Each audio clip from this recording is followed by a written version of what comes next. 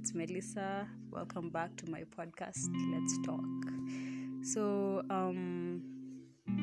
today I've been, doing things around the house, and then I started listening to music, and I had a kind of epiphany of the one thing that I've realized I really miss is being, not really being, but I miss loving someone and being loved back. Being in that space where you're really comfortable with your significant other and you really trust this person, and your feelings are reciprocated as well, and you would do anything for this person that you love. So I I really do miss that feeling. I've been single for a while now. I walked out of a really long-term relationship. It's almost a year now, and during that time when I have been alone, I've gotten to learn, or rather relearn, a lot of things about myself. It hasn't been easy because you have to sit yourself down at some point and realize not everything bad that happened was caused by the other person. You had a part to play in it, you had a role to play in it, because a relationship is two people, and during that process, everyone everyone romanticizes healing, everyone romanticizes this self-love journey, but it's not easy. That's the thing. It's difficult, it is lonely, it is brutal. It's one of the hardest things I've had to deal with the past year, and just having to sit yourself down and ask yourself questions like, was it my fault? Could I have done anything better? Did I react or did I overreact? Did I make the wrong decision? Did I make the right decision? Because at the end of the day, we're human. We are not built to be alone. Man is not an island. And so at some point, you start feeling like you made the wrong decision because you feel lonely, or you miss this person who used to be your person, especially if it's been a long-term relationship. Sorry, I just had a cat outside my door. So, especially if it was a long-term relationship, you really start questioning your decision and doubting whether you did the right thing. So, when I finally got the guts to walk out of that relationship, I did what a lot of people usually do. I threw myself out there. I went through my quote-unquote whole phase. I met a lot of interesting people. I got on Tinder. This is something that I'm never usually embarrassed to talk about because, it's my choice. We're in 2021. You should not be ashamed of being on Tinder, So yes, I threw myself out there. I got on Tinder. I met very interesting people. I also met some weird people. And honestly, I feel like that's a whole other episode on its own.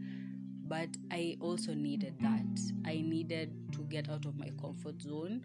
I needed to see what else was out there. And personally, I just needed to be free. I just needed to say yes. I just needed to, stop holding out on myself so much and just live a little.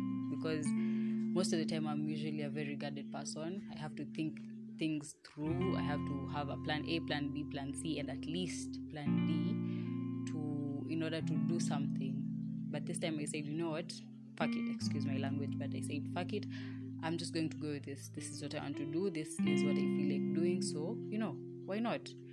And a few months in, I got bored.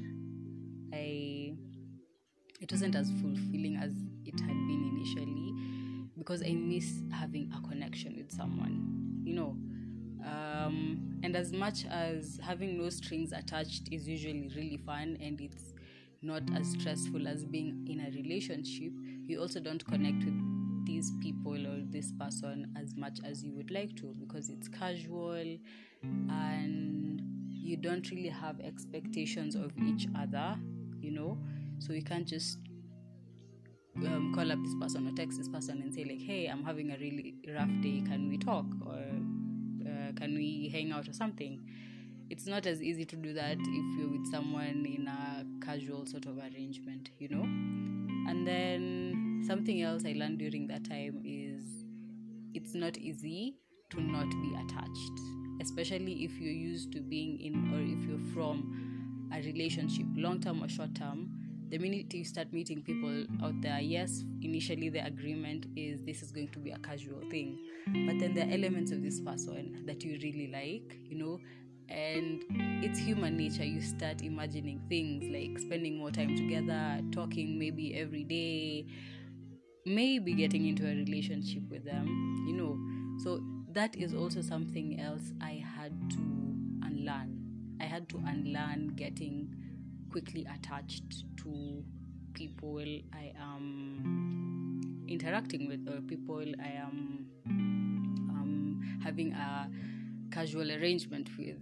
And it wasn't easy because I'm a person who likes to have deep conversations. I'm a person who likes to connect emotionally, mentally, physically. Let's talk. Tell me your greatest fears. Tell me what you want to do. Tell me your most embarrassing moments. And in having those conversations, it's difficult not to get attached. So to some extent, I was caught between a rock and a hard place. Yes, I'm having fun. Yes, I'm enjoying this person's company, but I have to pull back occasionally so as not to get too attached. So you want to talk to this person, you can't keep texting them, or you guys can't keep calling each other because, things are going to get complicated. So when I started feeling unfulfilled, I kind of pulled back from that scene and just took time off for myself. Started really having reflections on what I want, on what my goals are for the next 12 months of my life. Would I am I considering getting back into another relationship? And things like that. And also, as a single parent, it's not as easy to just say, yes, I want to date someone. There are a lot of things we have to consider. How is this person? What is the character of this person? Or will they get along with my child? Is this person good for my child? Can this person not only be my boyfriend, can they also be a father figure for my child? And I'm assuming for someone who is considering being in a relationship as a single parent, you're not usually looking to date someone for 2 to 3 weeks. By the time you're getting there, you have thought about it. Personally, I usually have to really think about it. And if I want to get into a relationship with someone, then it's not going to be a short-term relationship. But the whole point of this, before I started rambling, was that I've realized I miss that connection. I miss being able to just have my person, not having to worry about, or not having to think twice before texting this person, or you have something you want to talk about, but like there are usually things you want to talk about with your person. If you have a win on that day, or if you're having a bad day, or if you just want to have a simple conversation, you want to talk to your person. And not having that element in my life is kind of tricky, I have to admit, because I miss it. It's amazing. It's phenomenal. That's what I would say. With the whole character development thing going on in Nairobi, in Kenya, anywhere you are, it's tricky getting the guts to get into another relationship, because you don't know how much or how bad this other person might hurt you. But I always feel like it's worth it. I would rather go through that and know I gave it everything that I could give, even if it didn't work out.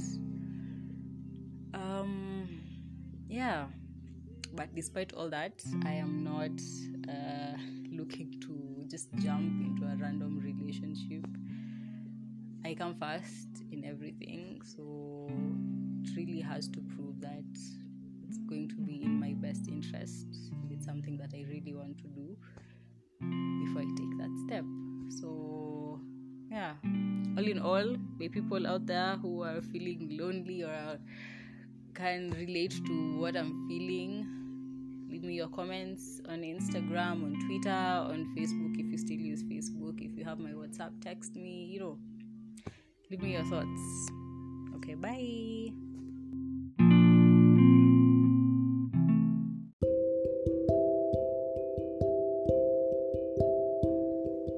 You will wake up in the middle of the night, drowning in thoughts of what could have been.